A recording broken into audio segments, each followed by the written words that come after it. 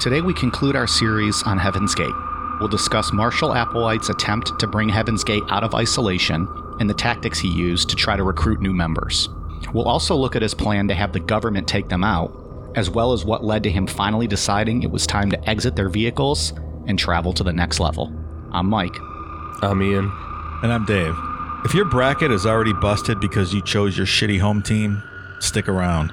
Tonight, we're betting it all on the away team. This is Necronomipod. They are members of a group calling itself Heaven's Gate, a group of people who apparently shared the same beliefs in life, beliefs that appear to have prompted them to plan their own deaths. A tragedy that will impact families across the nation. The dead are from the states of California, New Mexico, Texas, Florida, Washington, Minnesota, Utah, and Ohio. A handwritten note accompanying the videotape stated, "By the time you receive this, we'll be gone, several dozen of us. We came from the level above human in distant space, and we have now exited the bodies that we were wearing for our earthly task to return to the world from whence we came. Task completed." So I think we decided, Ian, that the two parts Heaven's Gate is going to be what, about 5 parts now? Yeah, we're going to let it go like halfway into April. Just hijack the whole spring with Heaven's Gate. I think I would quit right now. Yeah? You're over this? I'm done. Well, I guess we kind of ruined it on the beginning when in my little summary, I said that we conclude our series today. So, yeah, joke ruined. Ugh, spoiler alert.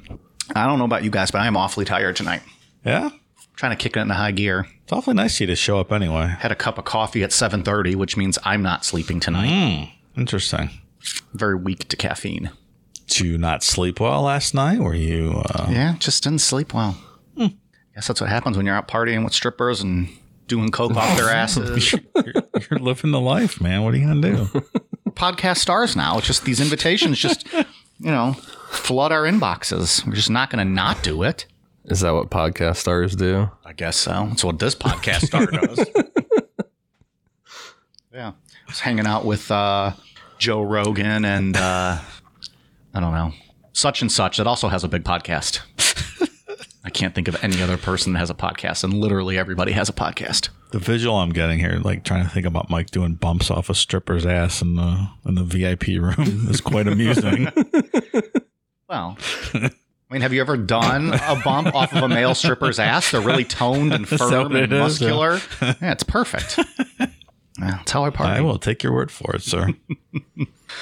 So, yeah, I don't know. We got Heaven's Gate Part 3 here. We're going to wrap this story up. We'll talk about some Nikes and, pop their business a little bit. Everyone looking for those decades now. Just do it, Mike. Just do it. Don't ask questions. That's what they did.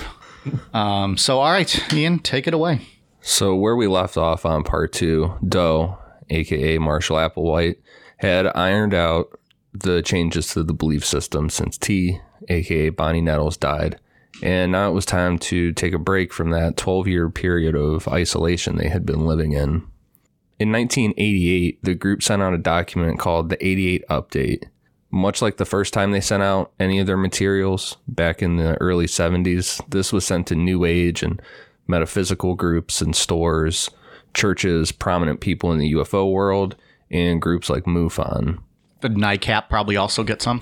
I'm sure they did. I think like Stanton Friedman probably got a copy. Everybody in the UFO world got a copy of this. Well, Mike, prominent people in the UFO world. I mean, that's a high standard. These are important people. Those are VIPs. I mean, countrywide. Dang, you're tiptoeing a line, Pally. You're about to set Ian off. Do you think Philip Klass got any?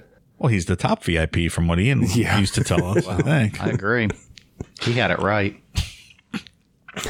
I'm just going to ignore that comment. I'm not going to respond to it. Ian's like, I'm having a good day. I had pizza that was half cooked. It's a real good day for me. I know. I'm drinking coffee now like you are. I'm trying to wake up a bit. I ate 2 pieces before I walked down here to record. I'm moving slow here. Now that we've sold how awesome this show's going to be, that we're all falling asleep while trying to record it. People are like, fuck these guys. These guys are super marketing promoters over there. You hear one of us snoring at the end of the episode. Yeah, I might be awake for the whole show. I might not. I don't know. We'll see. Let go and let God. So the 88 update is long. It's like 14 or 15 pages. And it lays out everything that we've talked about so far with how T and Doe met. They found their purpose on life. You know, they're the two messengers sent from God, all that kind of stuff. But now there was a lot more of a religious angle to some of it towards the end. Like we said on part 2, Doe was saying that everything in the Bible was matter of fact. It was just aliens. They also brought up a lot about conspiracies regarding the government covering up the existence of aliens and how that actually tied into there being a conspiracy to keep people from getting the information that Doe and the group were trying to get out. Like, those two things were connected. Sounds a lot like Andrew Basiago. Is that his name? The Project Pegasus guy? Yeah. I'm going to be covering this alien Bible nonsense. I don't know. I was searching for the right word to use on a future Bible Babble episode. This tomfoolery. Tomfoolery. That's not bad. That's a good one. I'm 99.9% sure if you look at like the episode history for Ancient Aliens on the History Channel, there's a couple episodes about the Bible and UFOs. Oh, I recall watching that. Yeah. Yeah. I mean, it's more believable than the actual stories in the Bible, so it's understandable. Bible Babble, folks. Bible Babble. He's our resident Bible expert. That's true. Someone had to take that. Have at it. Take that moniker. At the end of the 88 update, they attached some recommended reading for people. And the ones that I found notable that I would recommend to anybody that wanted to read about UFOs, they had the Roswell incident by Bill Moore on there. We talked about that during the Majestic 12 episode. Bill Moore doing his investigation with Stanton Friedman. Like, that's where the Greys came from, right? Didn't he essentially invent that term? Or am I thinking of someone else? I went out on a limb here, and I really didn't know what I was talking about based on Ian's mic. I mean, the Greys, that would have been Betty and Barney Hill. They were the first ones to give that the description. Yeah, the description of them. Yeah, I'm thinking of something else. Communion by Whitley Strieber. Dave, you know Whitley. Yeah, I know Whitley. He took over Dreamland after a while from Art. He was always on Art Bell. Oh, yeah. That's an awesome book, too. I'd want to do a whole episode on Whitley Strieber and his alien abduction stories. That's a fun one. And then Night Siege by J. Allen Hynek, which that's about the Hudson Valley UFOs, which that's on the list to do an episode in the future. We've talked about Hynek a few times, too, in the past. Yeah, there's only like a core group of guys we're ever going to really talk about with UFOs. It's the same. It's a reoccurring cast. Oh. Those important VIPs across the country, the influential UFO people. Yep. I noticed no Philip Glass novel on that book or on that list. No. I would imagine they don't like him very much. He's the bad boy of the UFO world. Yeah. He tells it like it is. He doesn't fluff it up for the listeners and the readers. The one thing I found really funny when I was reading through the 88 update and I got to the end there and I was like going through all this, their recommended stuff, is they recommended some articles and things that people should look into. Ed Walters down in Gulf Breeze, Florida, and all his UFO sightings. One of the funniest shows we've ever done. Super authentic with that model they found in his attic a couple years later that exactly matched the photo. Every time we talk about him, I always think of how he like rolled out, or according to him, he rolled out of his truck on the side of the highway and like then rolled underneath of it and had his shotgun holding onto it, laying under the truck. Yeah, the way he tells it, it's like it'd be like the greatest movie of all time. So this was pretty much ignored. Didn't attract any new members. So they went back underground for a couple more years.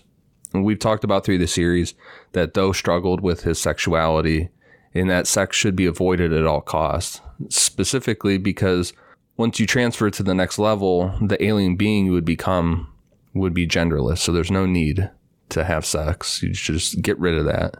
We're going to talk about this more later in the episode, but this next detail seems to be a big factor in what's to come. There was a longtime member of the group named Dick Jocelyn, a.k.a. Dinkody. Is your dick Jocelyn, or are you just happy to see me over there? It's got to be one of Moving around a bit, I see. the greatest names of all time. Dick Jocelyn. Should probably go by Richard there, Pally. Guy's born to be the pocket pool champion of the world, right? He's already got the name. So he joined early on, and he joined in 1975. He was a really good-looking younger guy. Did some acting, and he was gay. Once T died, Dick Jocelyn became one of Doe's closest followers, kind of like an inner circle type member. Around the time of the 88 update coming out, Doe pulled Dick Jocelyn aside, and it's like, there's a problem. My vehicle is attracted to your vehicle. And Doe just shut him out. Poor Dick. I mean, my vehicle is attracted to Megan Thee Stallion's caboose, so I completely understand this. Gonna park that vehicle in her garage.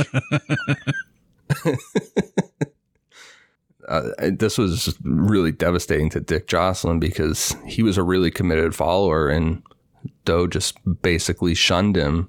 And thankfully for Dick Jocelyn, he became disillusioned and left the group around 1990. He's thanking his lucky stars, huh? It's tough being hot. Didn't your frat almost expel you, Mike, because you were so hot taking all the girls, right? They started making you take estrogen or something. Calm you down a little bit. It was my nickname in college was Dick Jocelyn. Due to the group shrinking to under 30 followers, in 1991 and into 1992, the group reemerged for about 4 months, and they bought 14 hours of airtime to air a series on satellite TV called Beyond Human. During this series of lectures about their beliefs, Doe started alluding to the year 2000 and that it would bring the end of everything and their exit would happen to the next level. Again, they were ignored. This didn't get them any new followers, but it did bring a few old ones back to the group. I mean, as far as cult guys go, he's not really on the successful side of the business, you know? He has trouble attracting people with these ideas, it seems. Yeah, I mean, we said it in both part 1 and 2. It's a special type of person that would even join this in the first place. But as it goes on and on, as the years go on, it gets more and more confusing when you try to read anything that they talk about or that he, like the 88 update, it's mind-numbing, and everything else that they've ever put out is really mind-numbing. It's like, I don't know what I'm reading right now. You might as well be reading the Bible. Yeah. They don't really define themselves or have a clear set of beliefs, nor is he, the most charismatic man in the world. And so I think it just fails to attract people. I mean, and we've read, about clams in L. Ron's nonsense books and, talk about off the rail. I understood Scientology easier than I understood. That says it all there. Stuff. There you go, buddy. That says it all. Also, could you imagine being up at 2:00 in the morning watching TV and public TV, whatever, and Marshall Applewhite pops on there? Yeah, you're like, holy shit. Probably very similar to when I was, up at 2 a.m. watching that Scientology channel when I went through a week of watching that nonstop. Right. You were at risk. That's some weird shit, man. He almost succumbed to the allure of joining L. Ron. Almost let him audit me. Your cock? Yeah. Audit your cock? Well, they do that for free. So he starts alluding to that the end was going to be coming and the year 2000 was going to bring it. He just didn't know what at the time. He was just kind of alluding to it. Then the siege in Waco happened. Seeing what happened at Waco and at Ruby Ridge gave Doe the idea that maybe they could just bring their exit into the next level onto themselves. Doe came up with a statement titled Our Position Against Suicide, which was later posted to their website sometime in 1996 or 1997. And this laid out how they could exit their vehicles. It said in part, we fully desire, expect, and look forward to boarding a spacecraft from the next level very soon in our physical bodies. There is no doubt in our mind that our being picked up is inevitable in the very near future. But what happens between now and then is the big question. We are keenly aware of several possibilities. It could happen that before the spacecraft comes, one or more of us could lose our physical vehicles due to recall, accident, or at the hands of some irate individual. We do not anticipate this, but it is possible. Another possibility is that because of the position we take in our information, we could find so much disfavor with the powers that control this world that there could be attempts to incarcerate us or to subject us to some sort of psychological or physical torture, such as occurred at both Ruby Ridge and Waco. These are their stories. So then the month after everything happened at Waco, on May 27th, 1993, Doe placed a very apocalyptic 1/3 page ad in the USA Today that they bought for $30,000, and this was under the name Total Overcomers Anonymous, and it was titled UFO Cult Resurfaces with Final Offer.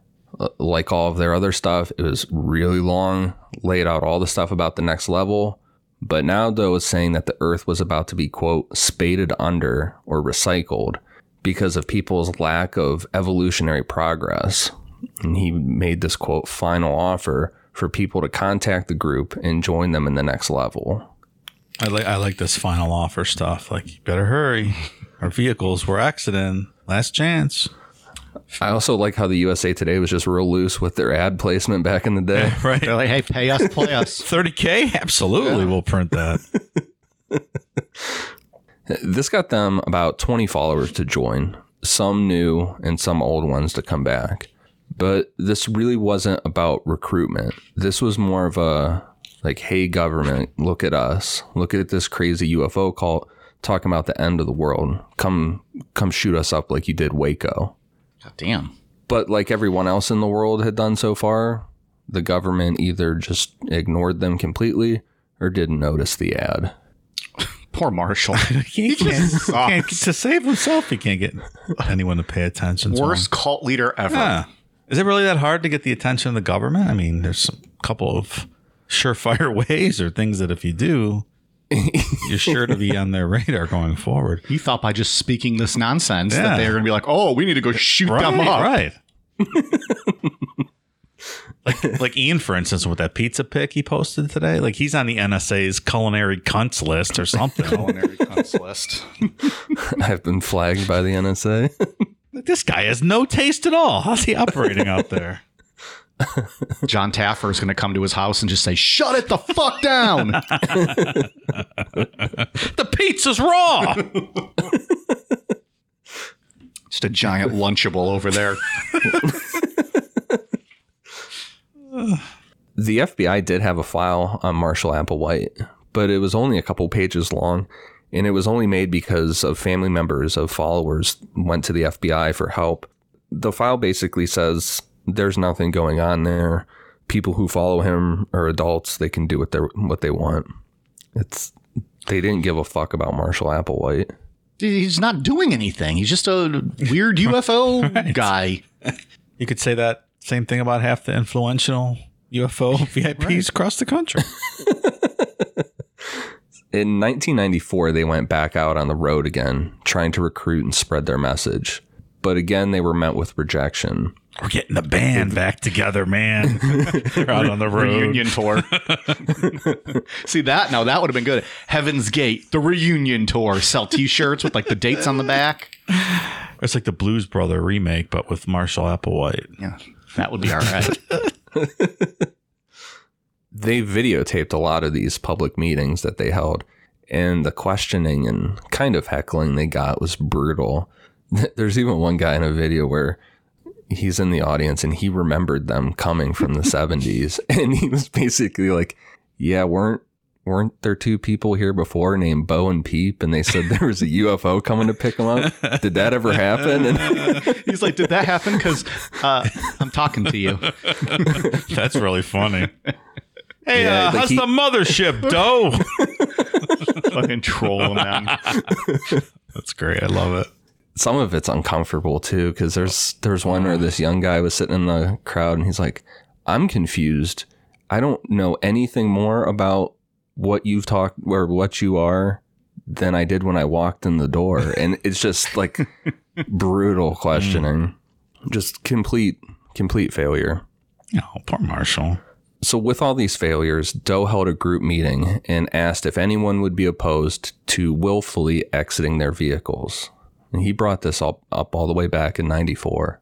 He spun this as it wasn't truly a suicide. It would be suicide to stay on Earth and pass up the chance to enter the next level. He wasn't saying that they were going to do it that very second. It was just a feeling out question. Like, if we get the sign from the next level, would everyone be willing to exit their vehicles? Well, I guess they were all on board because that's your cue to get the hell out of there. If not, right? Yeah, I think if I remember correctly, 5 people left after that meeting. Oh, that's like half the group. It's probably some of those newer people. Like, yeah. They're like, what's this now? Yeah, wait a minute. What happened? My vehicle? What? What's this? In 1995, they went back into seclusion, and the group lived in a rural part of New Mexico. They bought 40 acres of land and tried to build a compound, which they referred to as the Earthship. They used tires and wood to build it. Doe was hoping to start a monastery with this, I guess, building, compound, whatever you want to call it. But they weren't really the building type people. And it was really hard just to fucking build a compound. Pile of wood scraps, you mean, Ian? Yeah. And tires. So, like, does anyone have any nails? Not exactly planners, are they? This guy's ridiculous. So, and as the weather started getting cold, and they just gave up on this idea and went back into living in high-end houses in the San Diego, California area. That sounds better. Yeah, I don't understand where this idea came from, but Ian, Jeffrey Epstein had a big ranch out in New Mexico. Is there any chance that there a relation here to Jeffrey Epstein? You know how many fucking questions or requests we're going to get now to cover Jeffrey Epstein? Speaking of Jeffrey Epstein, I've been watching that docuseries on Netflix about him. It's pretty good. Is it? Yeah, I like it so far. It's interesting. And that's the closest we'll ever get to covering Jeffrey Epstein. Damn. That's how he says that. So after all these failures, the group turned to the internet as a way to spread their message. One of the biggest misconceptions about Heaven's Gate is that they were an internet cult just because they had a website. Their attempts to recruit via the internet were also failures and met with rejection. Looking for one successful thing this cult has done. Yeah. Other than they tried to kill themselves and they did succeed in that. They open a lemonade stand or something? Something to make a little bit of money. Well, they probably bought the supplies, but then they were like, well, we don't know how to do this. Do anyone have a lemonade recipe? Yeah. The archive that I found of one of their posts was from September 26, 1995. But they could have started doing this earlier in 95. They hopped on Usenet, which was, if I'm correct, the first message board on the internet, or at least the most popular at the time. Yeah, back from the first days of the internet. Also, if I understand it correctly, it's kind of like 4chan without the pictures and not as scummy, where you can just talk about whatever you want. It's separated into categories like boards and stuff, right? Yeah, that sounds right. All that stuff's still active, I think. Some of those esoteric original internet people are still on there using it. With their dial-up connections. Yeah. I stick to a 14.4 baud modem when I log onto the Usenet groups. Doe started spamming with what was pretty much a manifesto titled Undercover Jesus Surfaces all over Usenet boards that would pertain to them. So like religion, Christianity, sci-fi, stuff like that. But when he was posting on sci-fi boards, it was titled The Real Q and E.T. Speaks Out. Man, how do you not click that? Clever. Like, I gotta hear what this guy has to say. These postings were extremely long, again, laying out the belief system. But there was a lot of talk about, quote, laying down our bodies and alluding to something like Waco happening. There's a section that I pulled out that I thought it's kind of lengthy, but I thought it was relevant to read because the language was a lot more aggressive than anything that they had previously said before. How is this laying down of our bodies to occur? If you do recognize me and choose to look to me for guidance, I would recommend that you purchase firearms, get comfortable using them, or partner with someone who can, and somehow position yourselves separate from others enough to not be vulnerable, so that you might establish a relationship with me, protected from interference as far as possible. In this day and time, the authorities make no bones about their need to protect the public from dangerous radicals like us. They will aggressively attempt to require us to abide by their values and their rules, which are of this Luciferian world and its society, as difficult as that might be to believe. They won't hesitate to trump up charges or suspicions in order to search us or take us into custody so they can judge for themselves whether or not we are some kind of a threat. There is no need for us to be submissive to their wishes, such as to their search or custody questioning, when we know we have broken none of God's laws. Not only have we done nothing wrong, but our total existence is devoted to entering and offering God's world. Our choosing to not be submissive, coupled with being armed, pretty much addresses the laying down of our bodies question. There is also the possibility that my older member will physically visit me in order to validate or confirm the appropriate unfolding of our exit plan, as was permitted before at the Mount of the Transfiguration when I asked, "Can this cup be taken from me?" If my Father does not require this disposition of us, he will take us up into his cloud of light, spacecraft, before such confrontation need occur. If I receive a change of instruction, which includes going to trial and the death of my body is a part of that experience, then as far as I am concerned, any and all of those who are a part of me have my permission to join me as soon as they choose to. Oh, that's clear. I get it. Thanks for clarifying that, Mike.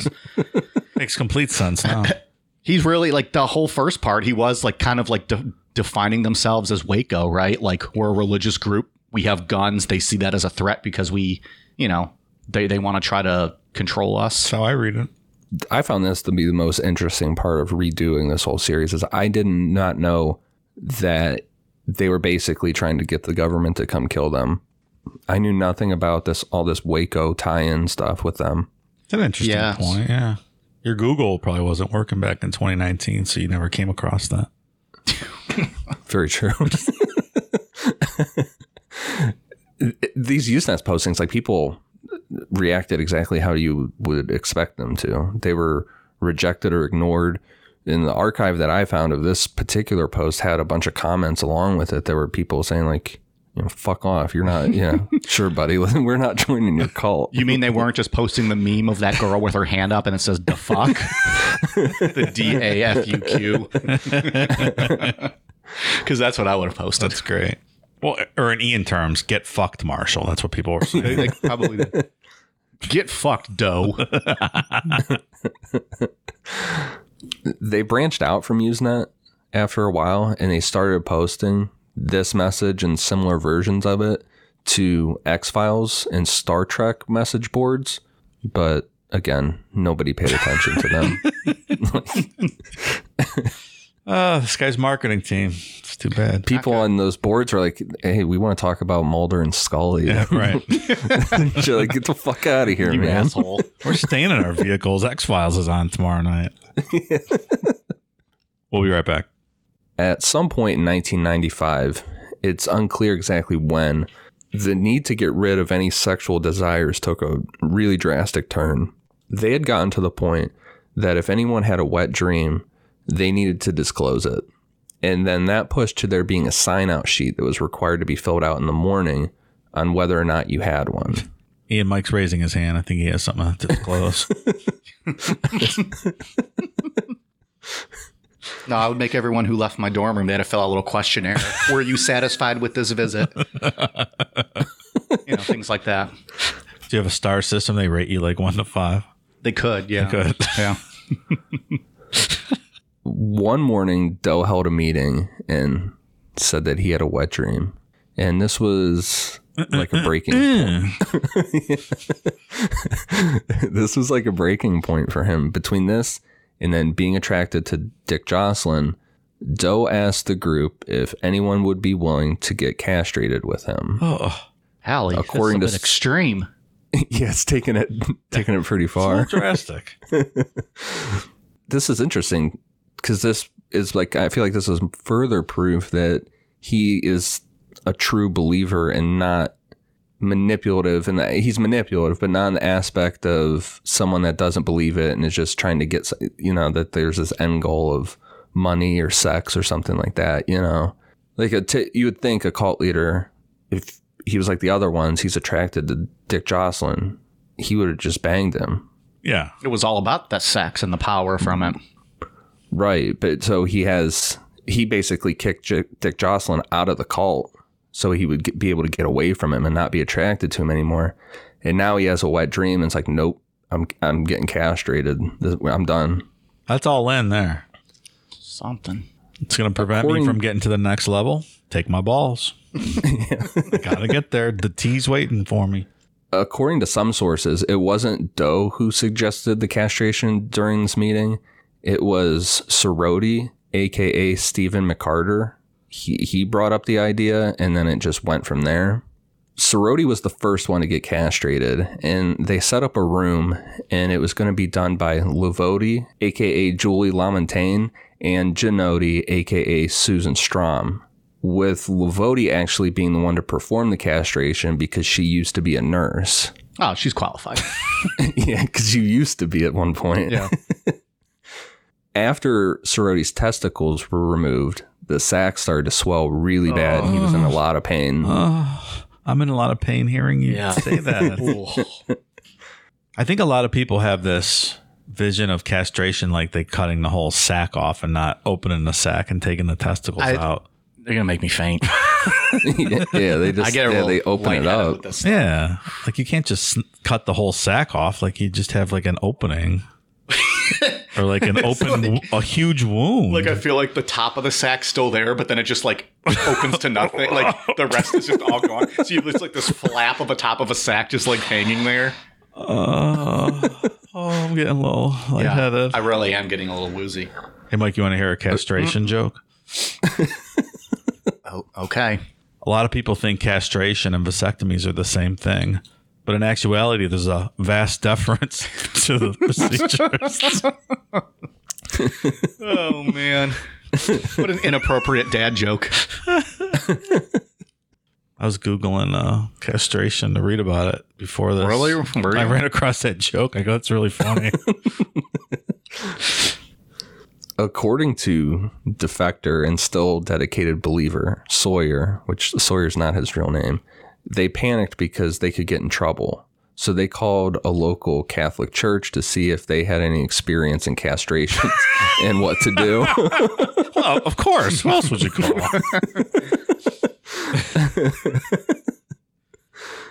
You guys castrate them kids when you're done with them, right, Father?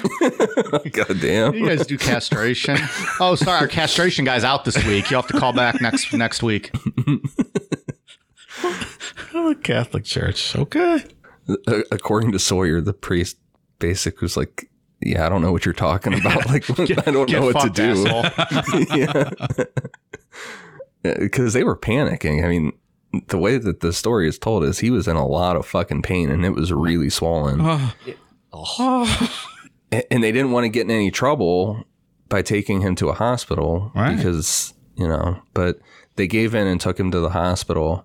And Sawyer says that he and Genotti then went to a bridge nearby and threw Sorority's testicles over into the water to hide evidence.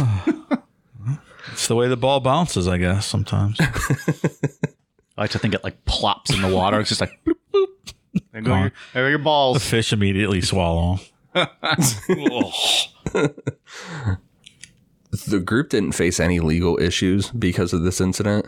But Doe did abandon the idea of castration for the time being. It wasn't until a year later, sometime in 1996, that they found an actual doctor in Mexico to do the procedure for them. Doe was castrated, and depending on what source you read, either 7 or 9 members in total had the procedure done too.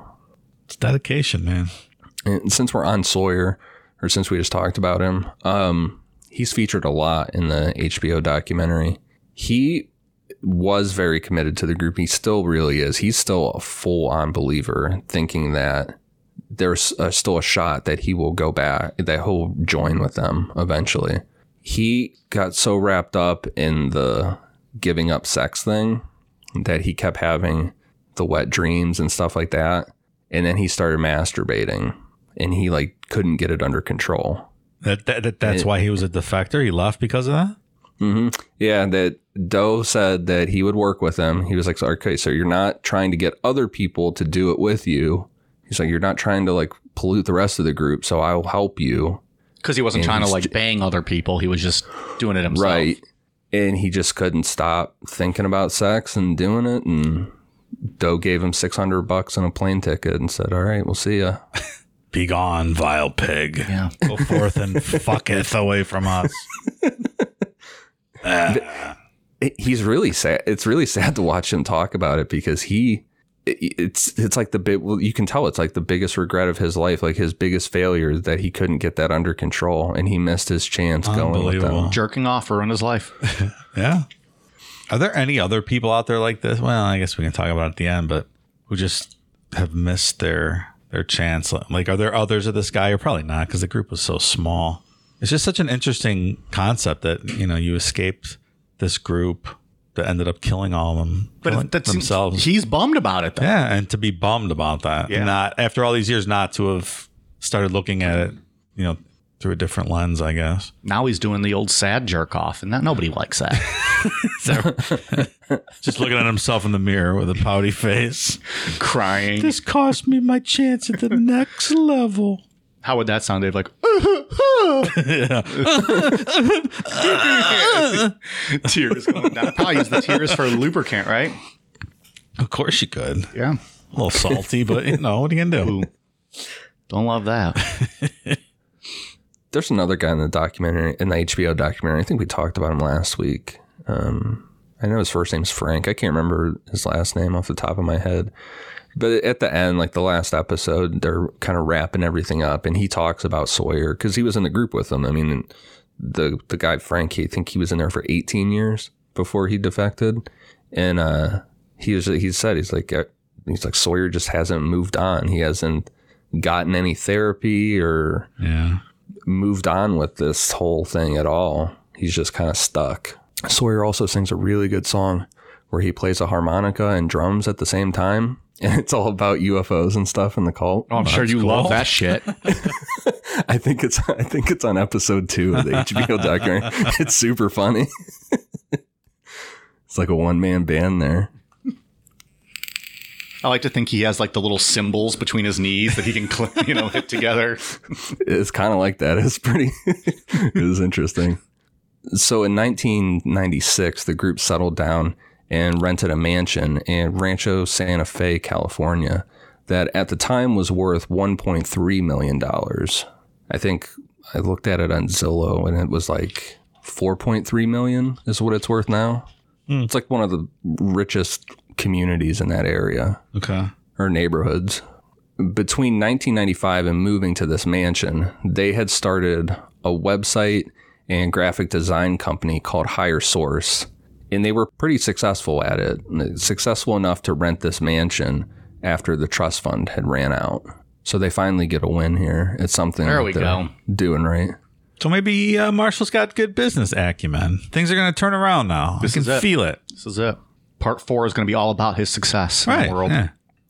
Well, and there weren't a lot of freelance people at the time from when I was reading, and a lot of them were really smart and really good with programming and early stages of the internet, like they were pretty smart people. They also purchased the domain heavensgate.com and started posting all of their materials online. Like I said earlier, the website, it often gets misrepresented as something that was used to recruit new members, but really it was their way of preserving their information for the rest of the world. And because by now recruitment had officially failed, that was just done. They haven't had a successful recruiting attempt since the 70s, really. You got to do some flirty fishing. Send your girls out there to fuck for dough like children of God. Seems pretty successful.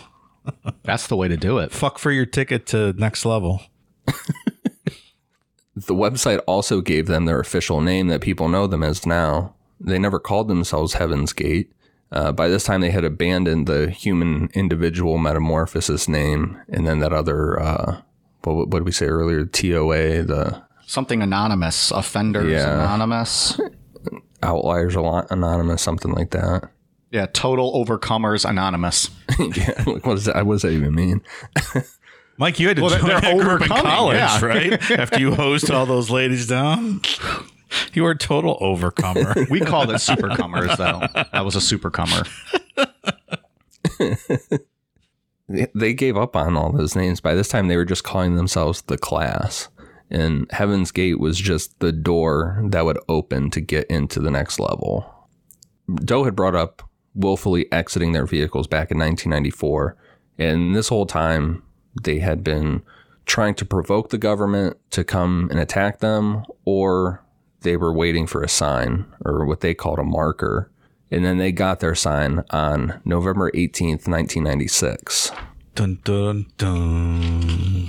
It's very ominous. I would say it's no surprise that the followers of Doe were regular listeners to Coast AM and Art Bell. Like, that was their nightly routine to listen to him. Didn't we say Ian would probably have joined this cult? Didn't we say that on one of the first 2 episodes? I mean, as soon as he saw UFO, he's like, I'm going to that. Yeah. I'm going to go to their seminar, check it out. On November 18th, 1996, a guy named Chuck Schrammick from Houston called Art Bell with some news. That he had taken a photograph that showed a mysterious Saturn-like object behind the Hale-Bopp comet. He estimated that it was up to 4 times the size of Earth. When he called the show, Schrammick said a photograph of the comet he had taken 4 days earlier clearly showed a bright object with a halo around it like Saturn. And when he checked a star mapping computer program, it showed that no star existed there. So there shouldn't have been anything there. Uh-oh. Obviously, Art rolled with this because why not? What do you think it is, caller?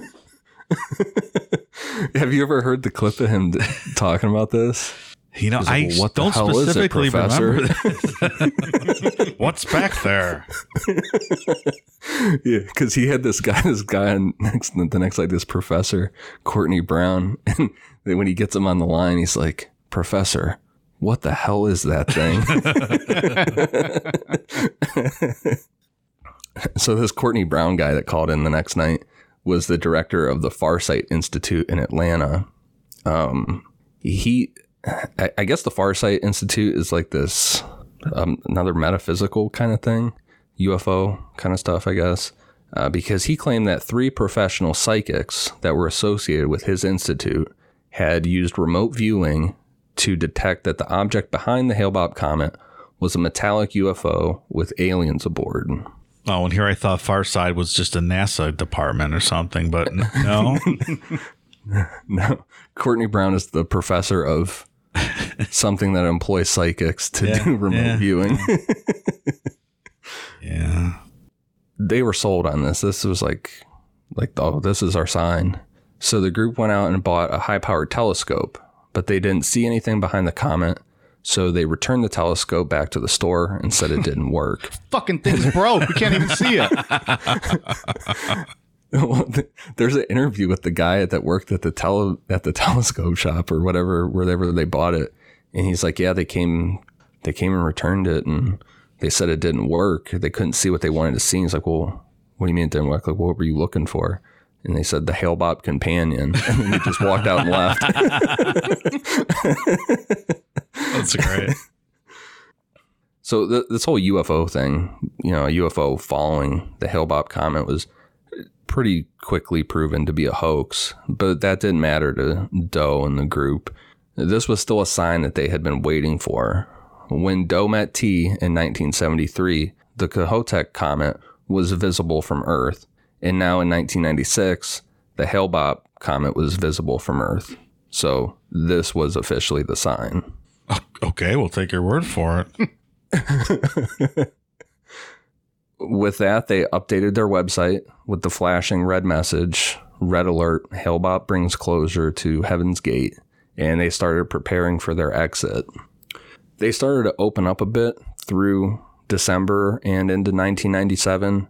They had a Christmas party in December that they filmed where they were singing songs and had a talent show and were like baking. It looked like pies and stuff. Like they seemed extremely happy, like hugging each other, laughing. Like if you watch those videos and you didn't know what was going to happen in a couple months, you would never think that these people were going to commit mass suicide. It's creepy. It's very creepy. In February 1997, they started doing a bucket list kind of a thing. They traveled to Las Vegas and stayed at the Stratosphere Hotel. They went to Cirque du Soleil and recorded their winnings at the slot machines and gaming tables at $58.91.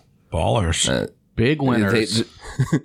They meticulously tracked everything in this cult. Like, they wrote down dollar amounts for everything. Everything was kept track of. They went to some theme park and rode a free fall ride called the Big Shot. That cost $123 for all of them to ride it. That's a hell of a deal. Yeah. And then a few weeks later, they went to SeaWorld and to the theaters to see one of the Star Wars movies. You away team's having a good time. Going out with a bang. Then in March 1997, they went into deep seclusion. They cut off all their clients from their business higher source. They basically sent out a message to them, said the Hale-Bopp Comet was bringing a close to their business and they would not be working for them anymore. Which, if you were a client, you'd be like, what the fuck's the Hale-Bopp Comet got to do with you not making my website anymore? But around this time, Niotti, a.k.a. Rio D'Angelo, went to Doe and told him that he felt that there was something he needed to do outside of the group. I think Rio D'Angelo was thinking on the fly here. Because he was a newer member. This guy had not been in for very long. He told Doe that he didn't want to leave the group, but he had been offered a full-time job on the outside working for Interact Entertainment, which was a company that often used Higher Source for web design. After a couple days, Doe told D'Angelo that he had talked to T, telepathically, of course. Of course, Ian. We know she's already left her vehicle. Duh.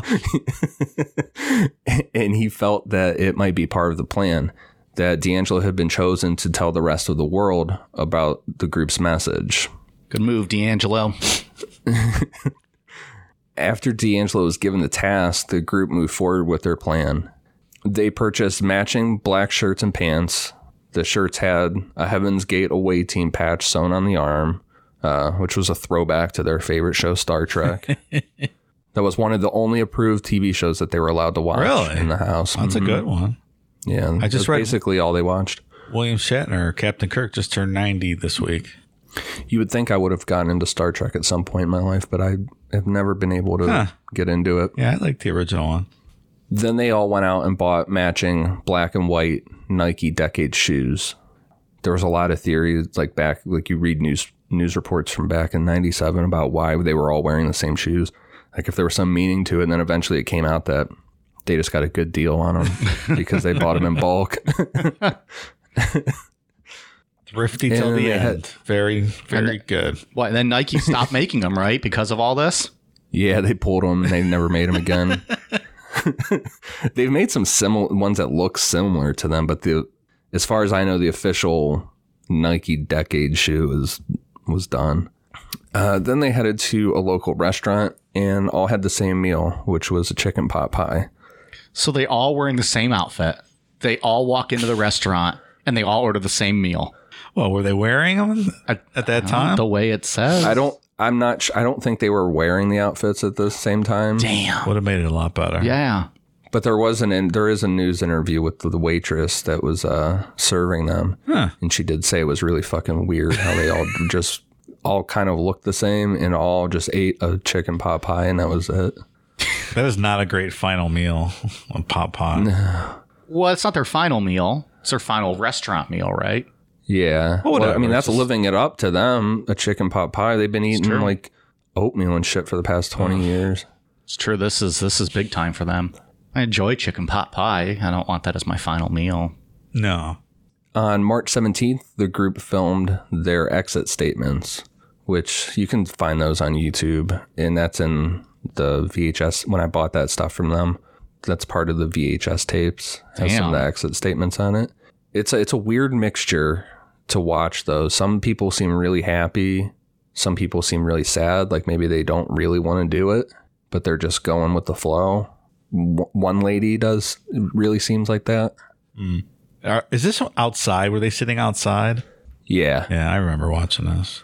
And Marshall, his exit statement is the one where the camera has that weird glitch where it's like showing a reflection, and he's got the chair next to him for T. Right. And he's all choked up. You know, he starts talking about T and points to the chair. He says the chair is for her and stuff, and he's crying. Like, it's pretty intense to watch him. I think we used that picture on our socials this past week. You could check it out. The one thing about the exit statements, even the ones people that are really, it doesn't matter if they're really happy or getting upset talking through them, they all really mimic the way Marshall Applewhite or Doe talks. It's like the same kind of cadence of speaking. Do they also do they do the no blinking also that he's famous for? No, there's a couple members that have that really weird eye thing going on, but it might just be because they're really like don't eat very well. Like they're real sunken looking. Yeah. Because, you know, like the one girl, her name is Gail. I can't remember her last name. She joined the group. She was really young. She was the youngest member that died there. She was in her 20s. She joined way earlier. If you see a picture of her from like right before she joined the group to her during the exit interviews, it's crazy. It doesn't even look like the same person at all. Really? She's so sunk in looking. Her hair's all cut off, you know, no makeup, but yeah, her face is just real sunk in, and it's really creepy to look at the before and after pictures of the members. So then on March 23rd, 1997, when the Hale-Bopp was closest to Earth, 15 members of the group took phenobarbital with applesauce and a shot of vodka, and they placed plastic bags over their heads to assist in the process of committing suicide. The next day, on March 24th, 15 more members committed suicide the same way as the first group, and Doe was part of this group, which is interesting because the third group could have left at that point and said the leader was dead. Yeah, I don't love this so much anymore. This stopped being fun. The castration, that was cool, but I think I want to get out of here. God, what do they do like the rest of the people on the second, you know, on the night after the first people do? So how many more are there? Like 24 other people? You think they're just sitting around the house hanging out and, you know, 15 of their friends are upstairs dead? Right. It's a little creepy. Well, they're putting the bodies all ritualized, right? With the little purple things. And I don't love that you don't take enough drugs to not need the bags over your head. I don't love the bag thing. It's very... like, that's awful. It's panicky to think about it. Yes. Yeah, for sure. And it's creepy to think about it, too. Like, just to visualize the whole process. Yep. Then on March 25th, the remaining 9 committed suicide in the same way. A few days later, Rio D'Angelo received a FedEx package while he was at work. When he opened it, there was a letter that read, quote, "By the time you read this, we will have exited our vehicles." The letter also instructed D'Angelo to bring a video camera and record the scene so it was depicted accurately. Does he know this package is coming? He said he didn't. He said that he didn't know that they were actually going to do it. Oh, all right. I don't think that's accurate, but and if you, I think it's available on YouTube. It's available somewhere on the internet. His footage, they use it in some of the HBO documentary too. Yeah, I've seen that. You know, walking around and all the bodies and everything. D'Angelo went to the house in Rancho Santa Fe. He sprayed cologne on his shirt and pulled it up over his nose before going in. And all of the members were in their black outfits, Nike shoes, had plastic bags over their heads, and were covered with a purple shroud. Everyone besides the last 2 that died, they had plastic bags over their heads, but no purple shroud, because there was no one to lay it on them. Yeah. If I remember correctly, it took a while until he got there, and it was particularly warm for a few days, I think I recall reading, right? Yeah, it was California. I think it was pushing a week. So, you know, I don't 5 think it days smelled to a good week. in there. No. The article I read, he talked back in the day, he talked to, I think it was Newsweek. The article I read, he was talking about putting the cologne on his shirt. He said that it didn't do a thing. Oh. And when he walked in, it was just like the smell was unbearable to try and walk through and try and videotape everything like he was instructed to do. Everybody, all the members too, they were all in bunk beds, and most of them were in bunk beds. A few were on like folding tables, like card table kind of things. And then Doe was in the master bedroom upstairs in bed by himself, still laid out the same plastic bag over his head with the purple shroud, just he was alone in the master bedroom. His testicles escaped long before. That's true. They were not there that day. Also, they all had $5.75 in their pockets, which was 5 $1 bills and 3/4. I always had heard or read a couple different places that it was a joke about the price of a bus that they used to take. But according to Sawyer, it was actually from a Mark Twain story that they liked, where Mark Twain said $5.75 was the price to ride a comet to heaven. Did they account for inflation? Because, I mean, $5.75 back in Mark Twain's day. I don't know if they had enough money, you know. I think the comet business stayed pretty consistent. Yeah, you think so? It's like, sorry, it was $6 this time. You're 25 cents short. None of you were coming aboard. Sorry. D'Angelo then called in an anonymous tip to the police, and the rest of it is kind of history. At the end, it was 39 members, 21 women, and 18 men between the ages of 26 and 72. Most of them had been there from the very beginning, you know, from the 70s. God, just imagine how long that is. 97, they've been there since the 70s. Right. Yeah, I can't remember her name. Cult expert.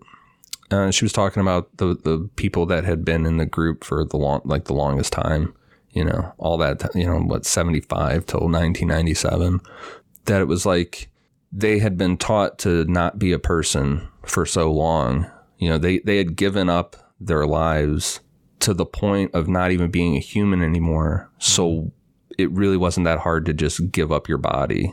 Yeah. That's interesting. That makes sense. I mean, you got to have some level of dedication to being there 20-something years. At least 3 former members committed suicide themselves in the months after the mass suicide. On March 6, 1997, Wayne Cook and Chuck Humphrey attempted suicide in a hotel in a way similar that was used by the group. Wayne Cook died, and Chuck Humphrey survived this attempt. Another former member, James Perky Jr., committed suicide by a self-inflicted gunshot wound on May 11th. Chuck Humphrey, who survived his first suicide attempt, killed himself in Arizona in February of 1998. Were these these former members, were they kicked out? Did they leave on their own? Like, I'm wondering why they're former members and yet they're still committing suicide. So Wayne Cook, his individual story is actually really interesting. It's featured a lot on the HBO documentary. He and his wife were both part of the group for like the long haul, and they had defected a couple times and then came back. He had left during the castration thing pushed him out. Yeah, I could see that. Yeah. But his wife stayed. His wife was one of the ones that died. So I don't know how much of his is truly believing in it still, or the fact that his wife was now gone. You know, I don't know. Yeah. He had been in there since the late 70s, early 80s. You know, he and his wife were long haul people. Same with Chuck Humphrey. And we really didn't talk about it. And I wish we would have. That they allowed members to come and go. Really, I think we mentioned that like in the first episode. Did we? I can't remember if we said it or not. Like you could go. Marshall Applewhite would give you money to leave. There was no thing like Jim Jones couldn't stand people leaving or defecting. You know, he's like, if you don't want to be here, don't be here. Or he even kicked some people out. Like if they weren't following the rules, he's like, all right, you got to go. True believers only. I guess with these guys, though, don't they realize that Hale Bob's not here anymore? How do they expect to meet everyone? It's true. This Hale Bob FOMO, but it's gone, dude. You missed it. It'll be back in like the year 42 something. So when I was talking to them, where did I get to that question? Okay, because my first set of questions to them, they were talking about Doe. Like they were still really talking about following the teachings. And I asked them if they believe that he will come back. And they said he will come back. He had already come back to Earth 5 times before. And I asked them if T was going to come back too. They said they didn't know if T would come back. All right. So they're just waiting on Doe. Yeah, seems like it. And as far as when you would be ready to enter the next level, or how would you know if Doe came back? You would just know. You gotta have faith. You would have the sign. Have faith. Yeah. Yeah. And like we've talked about a bunch, and just talked about the emails that I had with them. It's still very active. It's unchanged since 1997. You can email them and they'll send you the book if you want. I think it's like $35 or something. And I actually did figure out who runs it, who the two members are. Intriguing.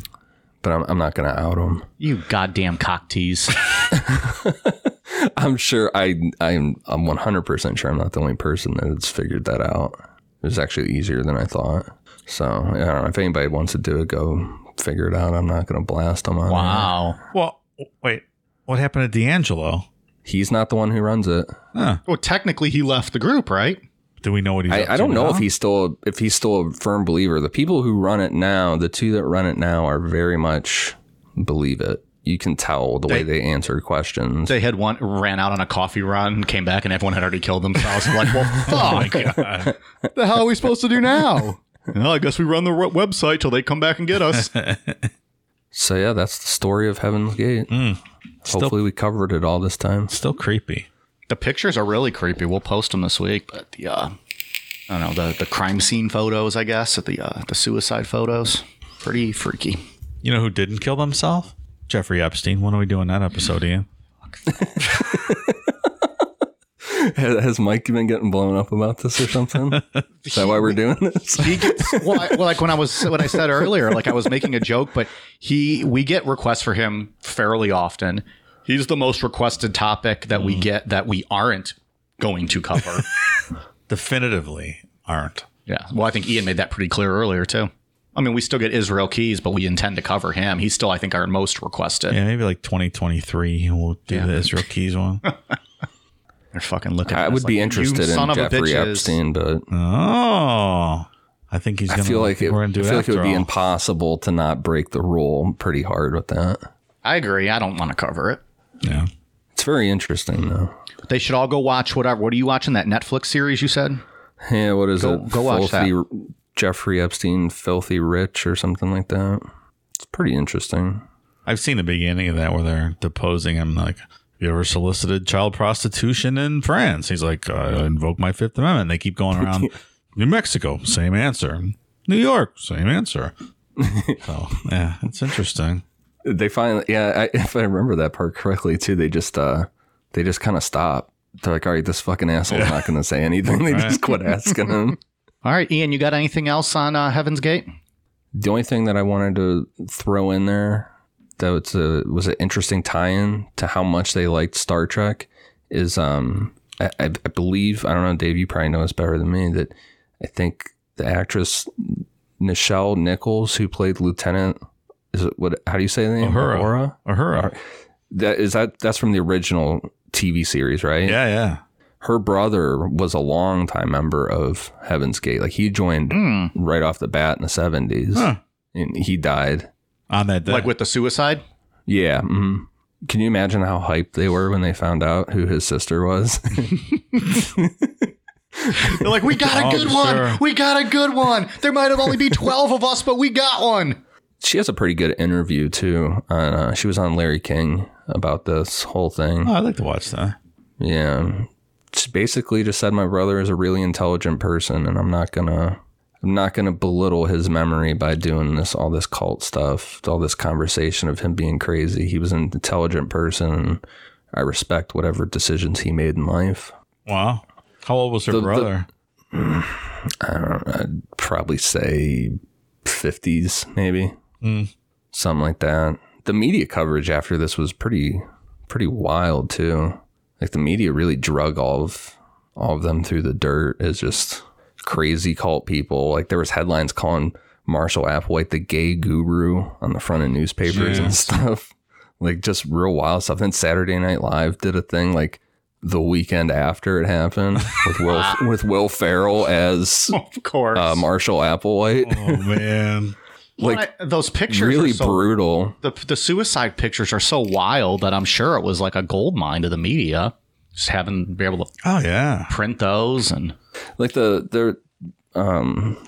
there's an expert on the HBO documentary that was talking about that and all the media coverage of that stuff. Like the media, he said it was just a overall issue that he had with the media in general, but that they're just going to grab stuff for headlines. They're not going to dig down into the nitty gritty of the story. And much like we just did the past 3 weeks. Yeah, just see that anybody can fall into a cult. Well, depending. Dave, your final thoughts? You got some thoughts? No, it is what it is. Like I said, I'm trying to have more empathy for cult victims. So very nice. I think it's very sad. Some of these people had to cut their balls off and then kill themselves. Like that needs to be your sign to get the fuck out of there. When you need to be castrated to stay in this cult. Like if you're going to be next level, don't you want your nuts? I think you need them. You don't need them because you're not a gender anymore, right? Isn't that what it was? Like you're just a genderless. Yeah. Well, there will be no sex at the next level, Dave. I don't want to be at the next level then. Also, fun fact we were talking about Nichelle Nichols, her and Captain Kirk, first interracial kiss on US TV, I believe. Interesting. That's right. I think I read that somewhere before. Star Trek, breaking the rules. Breaking down barriers. Great show. Okay. So we're all good?